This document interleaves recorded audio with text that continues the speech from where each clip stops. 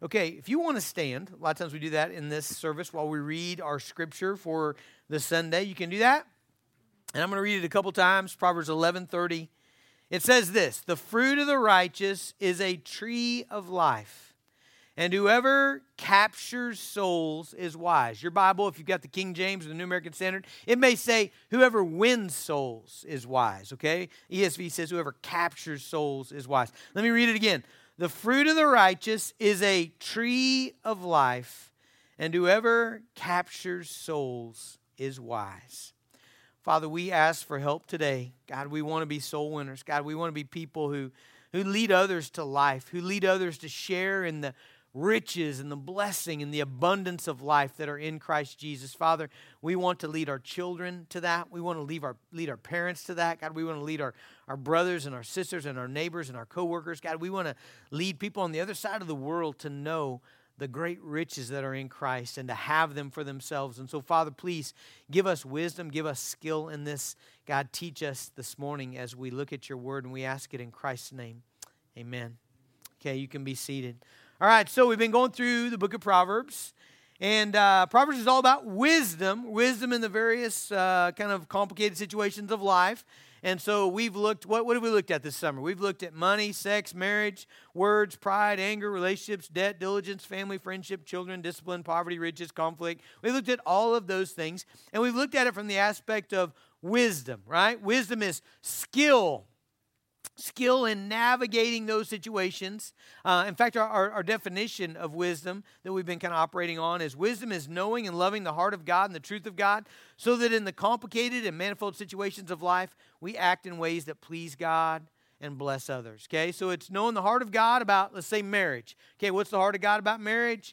And then how do I use wisdom? How does wisdom helps me take what God says about marriage and apply it to a complicated marriage? Anybody else have a complicated marriage? I've got one. All right, so marriage is complicated, right? And so wisdom is taking the heart of God, the truth of God, and then knowing how to apply it to the complicated situations of life. Well, today we have a new topic, okay? And man, I love it. It's Proverbs 11:30, and it is about winning souls, okay? Capturing souls. Again, if you've got the King James and the New American Standard Bible, I like the word it used there. It says, "He who wins souls is wise." I bet if you've been in the church very long, I bet you've heard the term soul winner. Have you ever heard that? Man, you heard someone say, "Man, that guy is a soul winner. That gal is a soul winner." You know, they didn't actually get that from the Bible. Nowhere in the Bible, I don't think, anyway, I'm trying to think, does the phrase soul winner occur, but I think they got it from this verse. Whoever coined that phrase was probably reading this verse, and it says, you know, the fruit of the righteous is the tree of life, and whoever wins souls is wise, and that's what they're talking about. They're talking about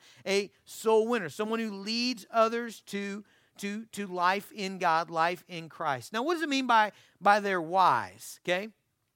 A couple different ways you look at this, okay? Both are right, okay? First of all, they're wise in the sense that the person that wins souls, they've developed some skills in leading people to Christ, right? They've developed the ability to articulate the gospel, to talk about the fear of the Lord and the love of the Lord and the story of God. They've got skills in praying for people that don't know Jesus. They've got skills in living out a life that draws people to Christ. And so first of all, we would say, you know, when it says he who captures souls is wise, it means the person who captures souls is the person who has some wisdom about this, right? But second of all, I think you could also look at it as the one who captures souls, they're gaining wisdom as well. That's true as well. Both those things are true. So the one who is capturing souls, who's winning souls, who's giving effort to soul winning, to dealing with people's lives and their sin and persevering through struggles and fighting in prayer, man, that person develops wisdom in the rest of their life as well. Okay, let me encourage you with that.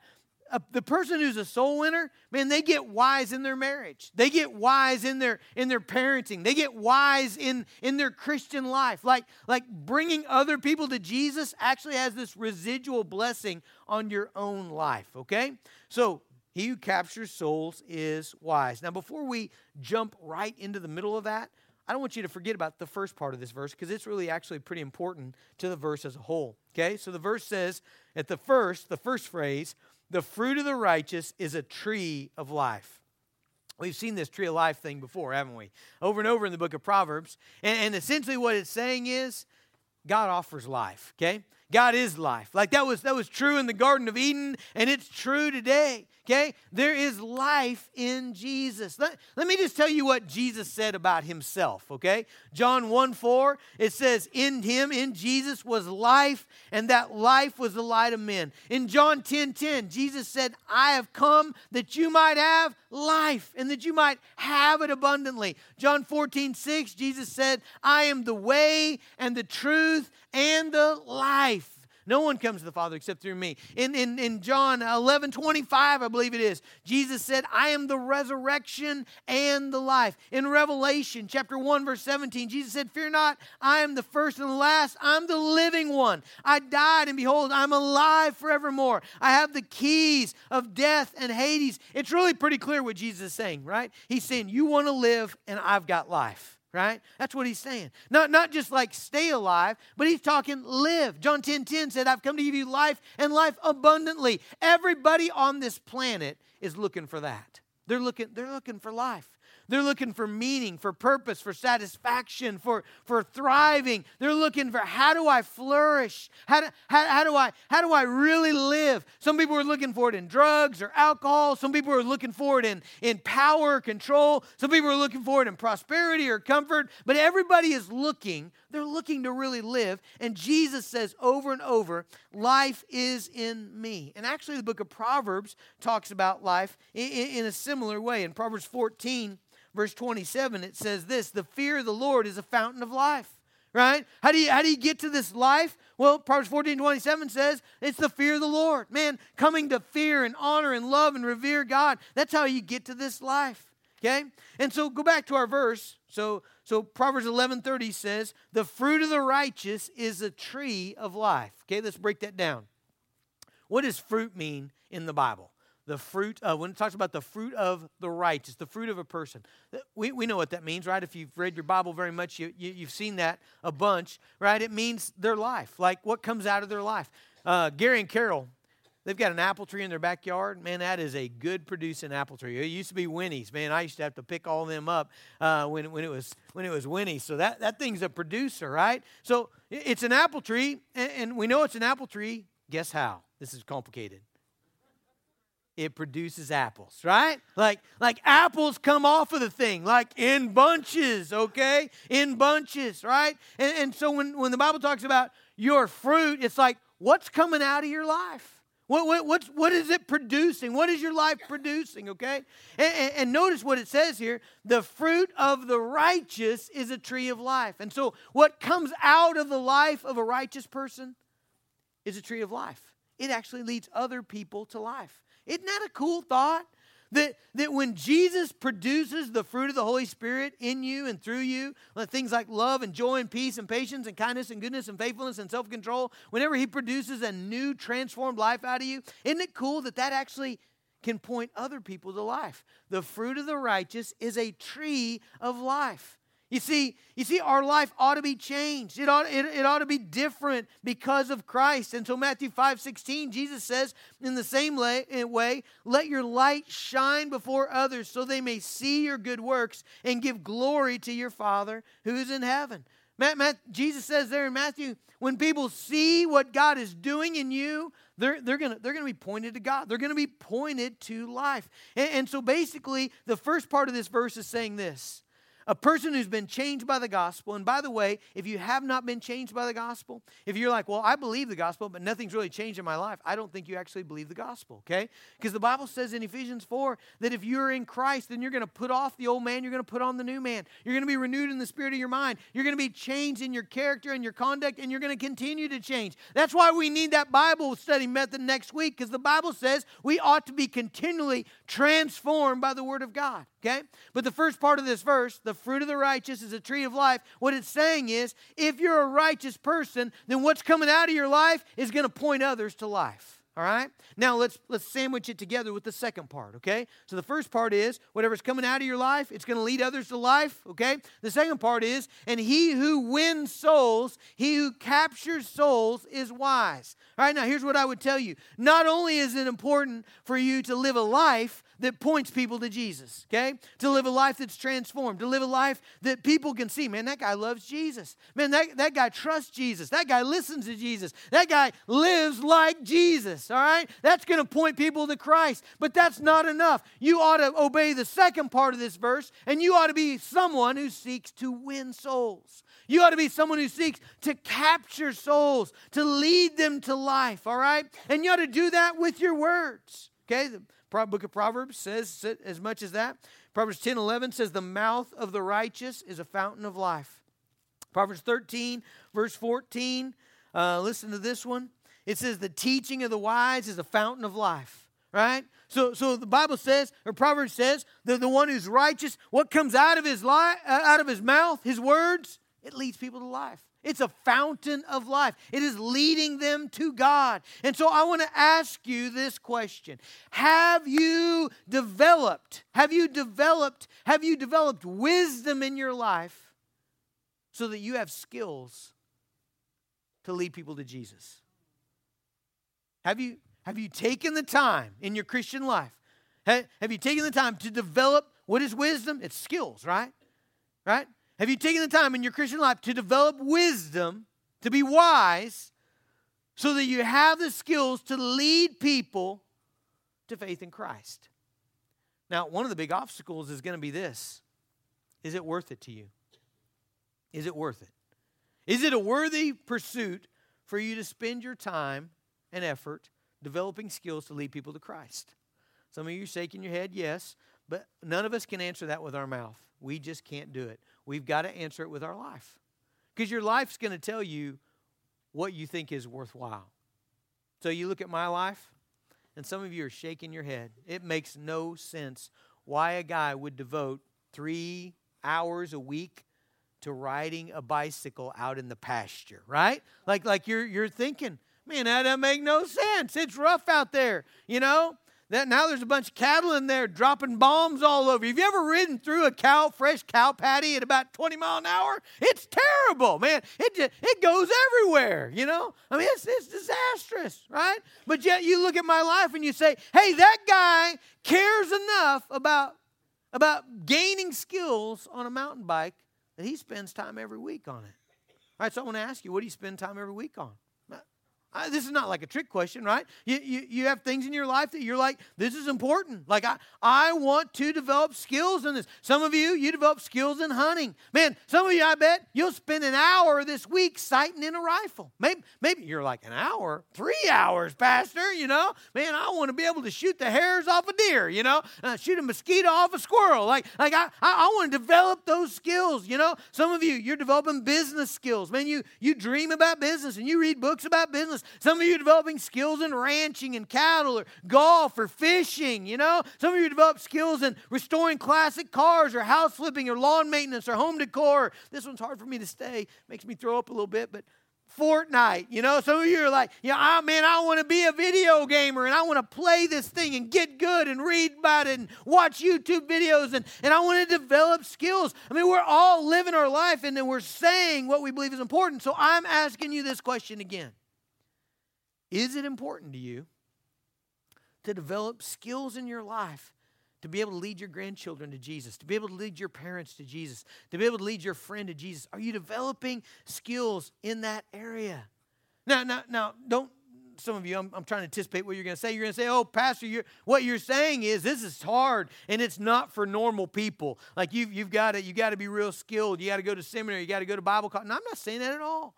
I would say this, if you are a believer in Jesus Christ today, if you're truly joined to Him, you ought to be able to lead somebody else to Christ, right? Yeah, I mean, you ought to be able to at least tell them, well, here's how I got there, right? You ought to be able to tell them your testimony. If nothing else, well, here's how I got to Jesus. Here's how I put my faith in Him. Here's what He's done in my life. You ought to be able to do that. Like Asher, my little 5-year-old, he can catch a fish. Okay? He has done it before. He can watch that bobber. A lot of times he's got to have me remind him because he's squirreling all over you. Dude, your bobber is down. And he's reeled them in before. Okay? But he's no Jimmy Houston. Okay? He's got serious line tangling problems. Okay? The other day we were practicing in the yard with his little pole, put a little weight on the end of it. I have no idea. I looked over and the thing is in 5 pieces. Like all over the lawn, I have no idea how you could cast, nothing around him. And he's like, he needs some skills, okay? Some of you may be in the same boat. Like you're saved, you've got a testimony, okay, but you really need to develop some skills in being able to lead people to Jesus, and I hope you think it's worth it. I mean, I hope you're like, you know what, Pastor, that is worth it. Me being able to lead somebody to Christ, that's worth it. So what kind of skills are we talking about here? Well, first of all, we need to be able to articulate the gospel, okay? Now I have this experience every week, okay? I've been here 22 years. And there has hardly ever been a time when this did not happen. Sometimes if you do things dramatically, people think it's important, okay? This has not happened, okay? So I'm in my office and I'm talking to somebody.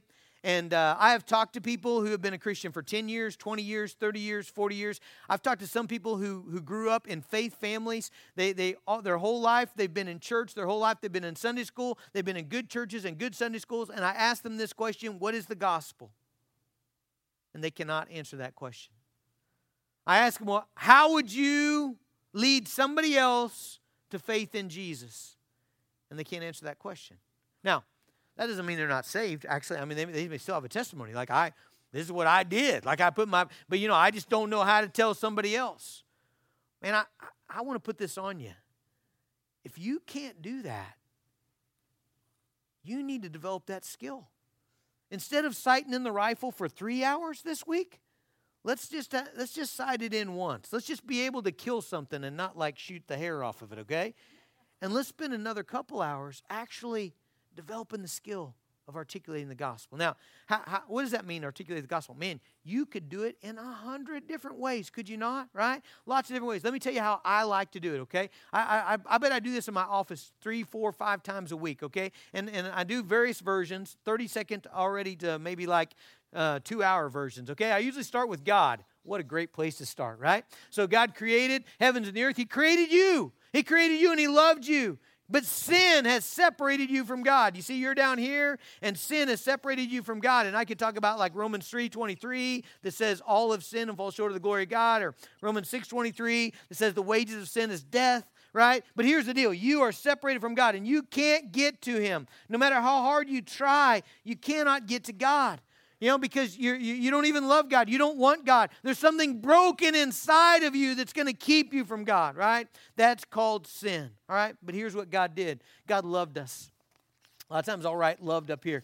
God loved us. And you know how He loved us? He loved us by sending Jesus Christ, His only Son, to live and then on one side of the cross I'll write, perfect life. Okay? He sent Jesus to live a perfect life. Jesus never sinned. Jesus was not like me. Okay? He was not like me. He never transgressed God's commands. He never blew it. He didn't love the wrong things. He loved God more than all. He glorified God in everything He did. He lived the perfect life. And then He died a substitutionary death. Right? I'm going to abbreviate that, right? Substitutionary is hard to spell, okay? Substitutionary death. What does that mean? Well, you've all been in school. You know what that is. Whenever your teacher leaves to go do something else and they bring in another teacher, what is that teacher called? She's called your substitute, right? What does that mean? That means she took your teacher's place, all right? So Jesus in His death took your place, all right? Now here's the big question. How do we get to Him? Okay, so I usually draw another guy down here. Okay? And this guy, I'm like, how's he going to get to this? Well, the Bible says He's going to get to it this way. He's going to get to it through repentance and faith. Those are really important words. Repent means you're done sinning. Man, you change your mind about sin. You've changed your mind about God. You don't want to live in it anymore. You don't want to live as His enemy. You want Him. You're turning away from trusting in yourself, trusting in your good works. You don't want it. Okay, that's repent. I don't want that anymore. Faith is, Jesus, I want You and I trust You. I believe everything the Bible says about you. I believe that you live the perfect life. I believe that you died a substitutionary death. And I want you. I want to follow you. I trust you. Now, here's my favorite part, okay? My favorite part of this little gospel presentation is I draw a line from this guy right here. This is me. Whenever I get connected to Jesus' life and death, then all of a sudden, all of my sin, all my filth, all my wickedness, okay, it gets placed on the cross. All of my sin gets put on Jesus, and all of his perfect life, all of that gets put in my account. We call that his righteousness.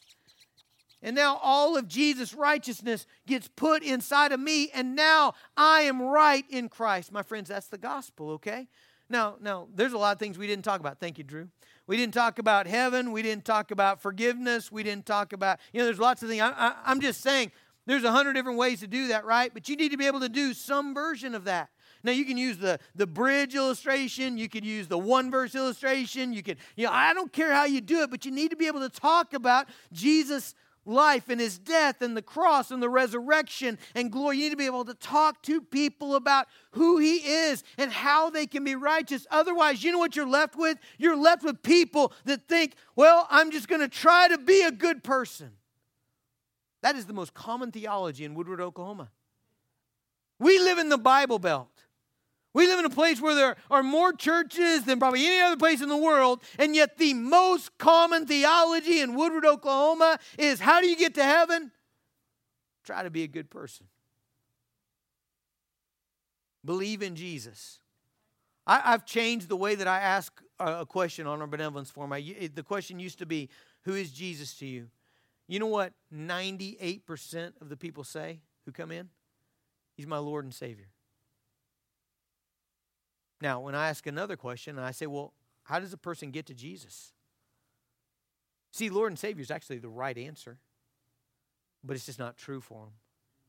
Because when I ask, well, how do you get to Jesus? Well, try to be good. Try to treat people fairly.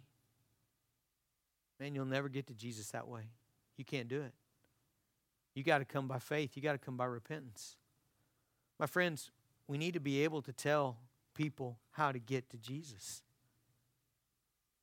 We need to be able to talk about faith and repentance and imputed righteousness. You'll notice I didn't use that, but when I drew that line from Jesus' perfect life to me and said his righteousness comes inside of me, that's imputed righteousness. That's what Paul calls imputed righteousness. We need people to understand, man, you're not righteous on your own. You can't be. We got to be able to talk about the gospel. We got to be able to tell God's story. That's going to be one of the projects for this semester, by the way. Can you tell God's story? Where's our God story poster? It's gone, Can you?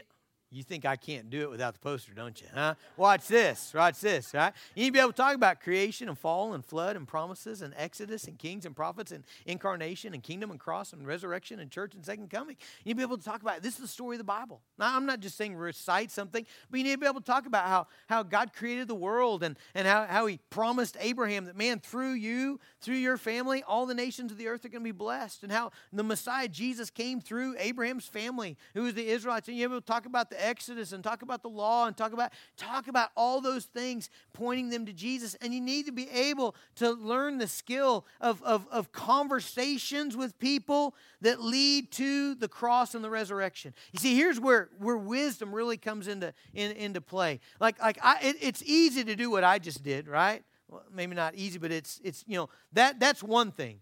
You all are listening like this, or maybe you might be sleeping or thinking about something else. I don't know, but you look like you're listening, and I just get to talk, right? But what about when it's conversation? What about when it's in the truck, and you're at work or you're going out to a well site and someone's talking about their broken marriage or their rebellious teenager? Then how do you get from that conversation to the resurrection? You see, that's wisdom, right?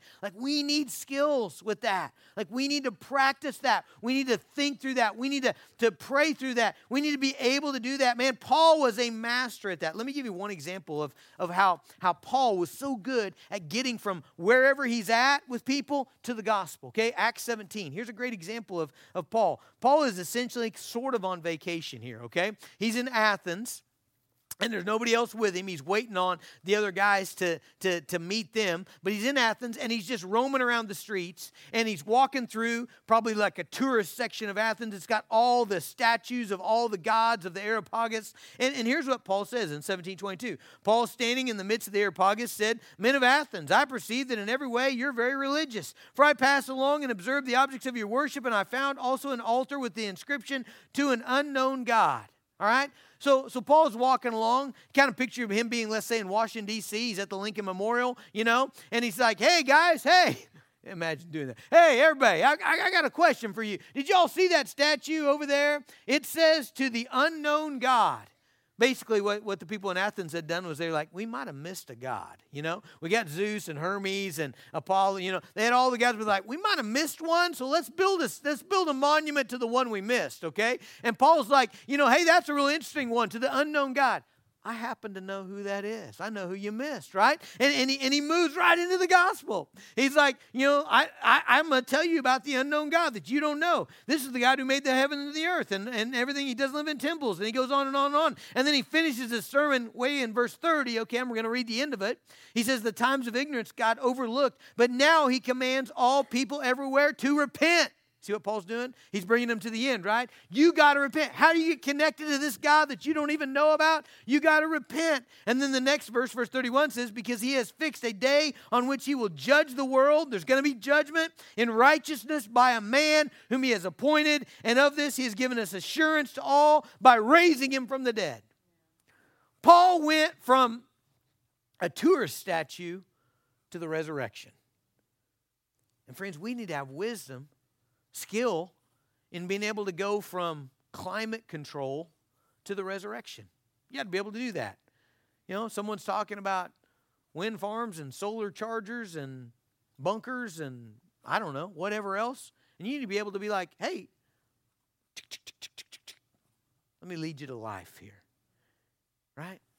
We need to be able to talk about the promises of God, to talk about the character of Christ. We need to be able to learn to hear the voice of God. Man, something that I'm excited about this semester when we start looking at Zume, the disciple-making program, is it talks about how to discern the voice of the Holy Spirit. Jesus said in John 10:27, he said, "My sheep hear my voice, and they follow me." You got skill in hearing God's voice? You should, right? Like we should develop that. We should learn to hear the prompting, the little nudges of the Holy Spirit. So we need to develop skills in winning people to Christ. Why? Because he who captures souls is wise. Now, what I'm really afraid of, though, is that we need more than skills. We actually need to care. This is sad to say, but I think we actually need to care more that people are dying and going to hell.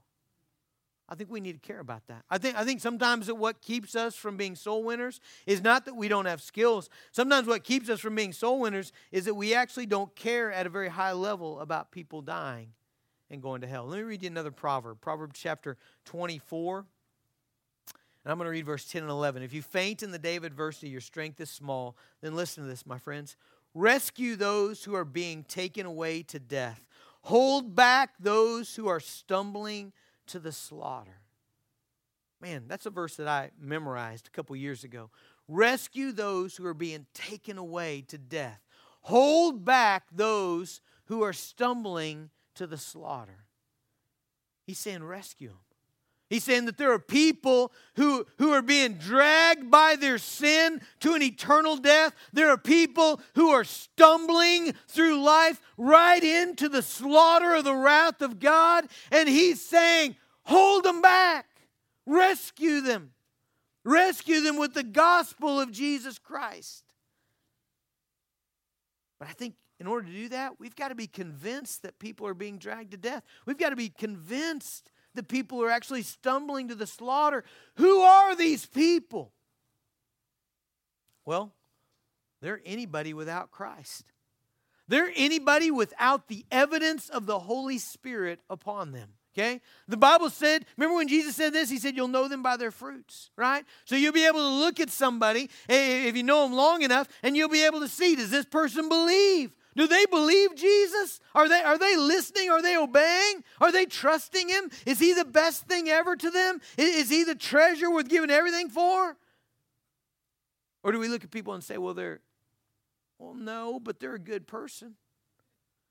I'm telling you guys, I've been trying for 22 years to figure out what that means, and I do not know what it means. I just know this: there's not a different version of Christianity, okay? The only version of Christianity in the Bible is that God saves a man, He saves a woman, He saves a student, and He transforms them. He puts faith inside them. They begin to trust Him. They begin to repent of their sins. They begin to immerse themselves in the Scripture, and they begin to be transformed. They begin to become a different person in Christ. And so who are these folks? Well, they're all around us. They're our children. Or if they're not our children, they're somebody's children. They're our parents. If they're not our parents, they're somebody's parents. They're our mother, our brother, our sister. If they're not our mother, brother, and sister, they're somebody's mother, brother, and sister. They're our neighbor, our coach, your player, your coworker, your customer, your boss, your car harp, your waitress, your mechanic, your niece, your student, your granddaughter. They're the orphan, the foster kid, the unsupervised neighbor kid, the drug addicted, the homeless, the shut-in. And they're being dragged to hell by their sin, and they are stumbling into the wrath of God the Almighty. And I want to know what happens in your heart when you see that. When you can see in their life. I know we can't see anybody's soul. I don't claim to. You shouldn't claim to. But man, we sure can look at someone's life and say, man, they don't treasure Jesus. He is not important to them. He's not their king.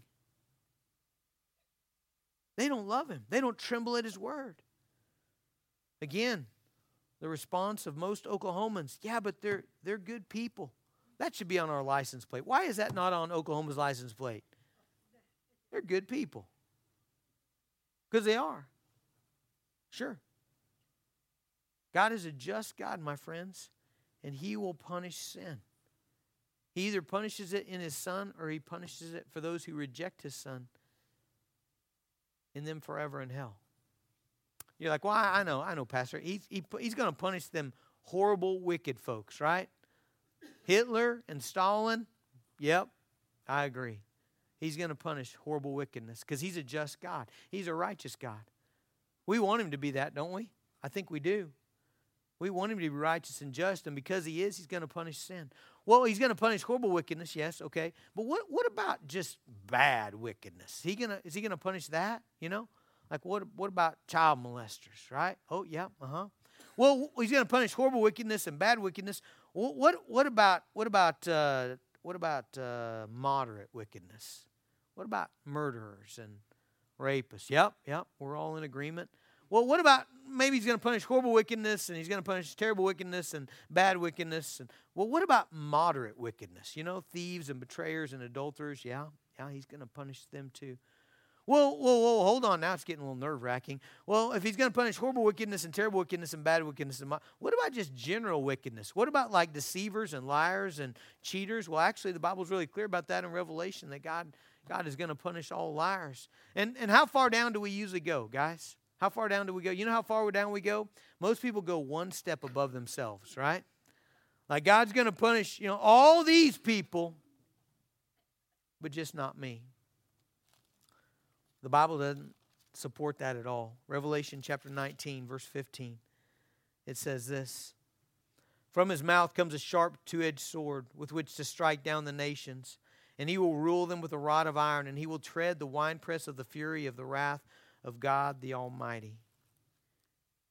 In Romans chapter 1, verse 18, it says, for the wrath of God is revealed from heaven against all ungodliness and unrighteousness of men who by their unrighteousness suppress the truth. Matthew 25:46, and these will go away into eternal punishment, but the righteous into eternal life. God is just, God is holy, God will punish sin. And folks, we know these things. The world does not know these, but I make the argument that you do. You know them. And listen what Proverbs 24 says. It says in verse 11, rescue those who are being taken away to death. Hold back those who are stumbling to the slaughter. And then the next verse says, if you say, behold, we did not know this. Yeah, you did. Let me read the rest of the verse. Does not He who weighs the heart perceive it? Does not he who keeps watch over your soul know it? And he will repay man according to his work.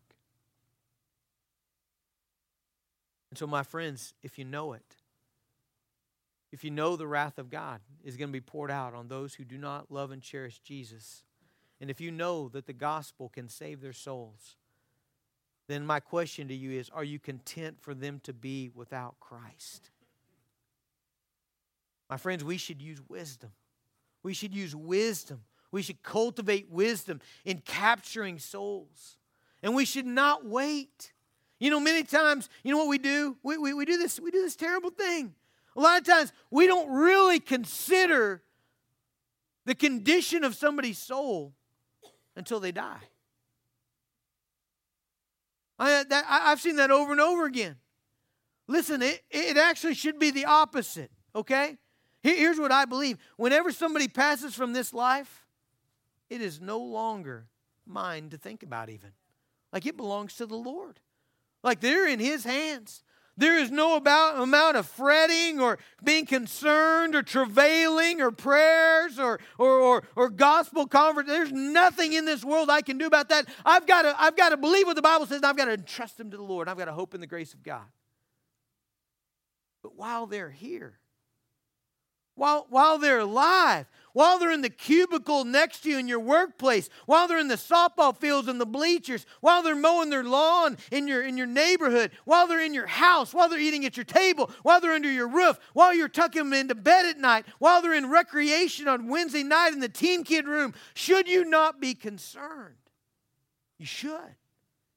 Should you not be troubled by lostness? You should. Should you not be distressed by unbelief? You should. Should you not be distraught over wickedness? You absolutely should. Paul says in Romans 9:2, listen what he felt about his friends and brothers. He says, I have great sorrow. This is Romans 9:2. I have great sorrow and unceasing anguish in my heart. For I could wish that I myself were accursed and cut off from Christ for the sake of my brothers. You should care about people that are, Proverbs 24 says, stumbling into the slaughter. And caring means you should do something about it. About 90% of my made-up illustrations are about the Grand Canyon. And I don't know why. I just thought I'd point it out because you're probably pointing it out. And I just want you to know I know they are. I just like the Grand Canyon. But let's say that you're at the Grand Canyon, and you're at South Rim. You're at that little gift shop, ice cream shop right there at the South Rim, and you're up ordering ice cream for all your family, and your 10-year-old tugs on your leg and says, you know, make sure you get mine with M&Ms, and you look down and you say, where's the baby?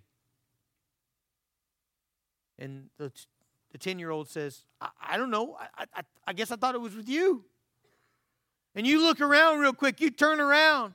And the lady's asking you to pay for your ice cream. But you turn around and you look and somehow your 2-year-old has crawled over that little wall, that little retaining wall. And they've toddled out on this little precipice 1,000 feet down on both sides. And they're chasing a butterfly.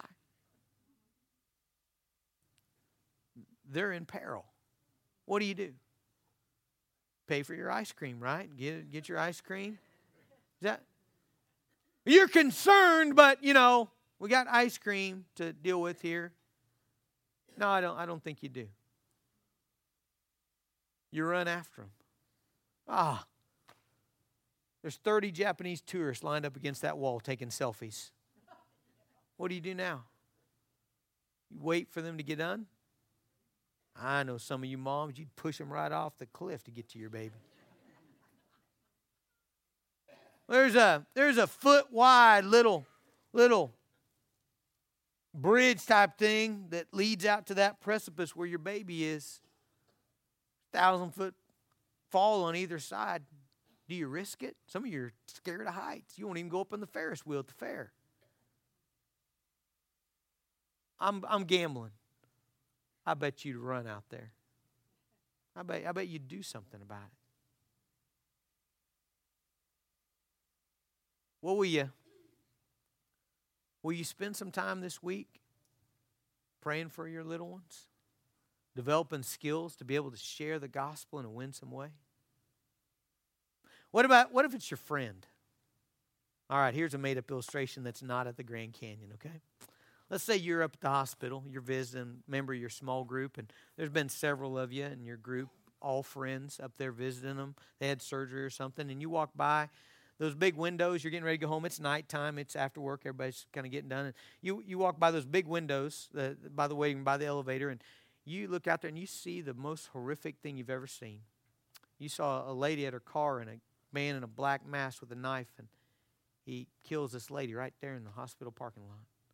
It just takes your breath. It's the worst thing you ever saw in your life. Well, about that time, your friend who was just visiting, the same person you were, comes out of them cafeteria doors. They're always talking on their phone. They're talking on their phone, and they're headed right for their car, which is next to where that man is. You see that man duck down behind it, and he starts to inch around the car toward him.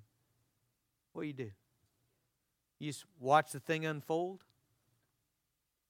Not your business? Nothing really you can do? I don't know. I kind of think you'd pound on them windows. Kind of think you'd scream. Kind of think some of you probably throw a chair at the window, I bet. I don't know if you could break it or not. I don't know if they break that easy. But I just bet you'd do something.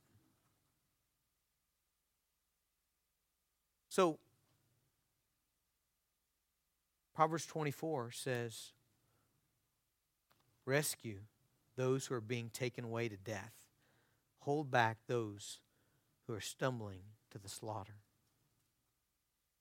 I was reading a really interesting article this week. It was about this couple, and they both came to Jesus Christ. They came to faith in Christ in a Muslim country, 99% Muslim. And it talked about for years they would kiss each other goodbye in the morning as they both went to work, and they would say to each other, I know this may be the last time. I know that I may never see you again. Let's hold each other tight. Because they were both soul winners. They both had come to faith in Jesus, and they were so convinced that their nation was stumbling to the slaughter that every day they would seek to win somebody to Christ, even at the cost of their life.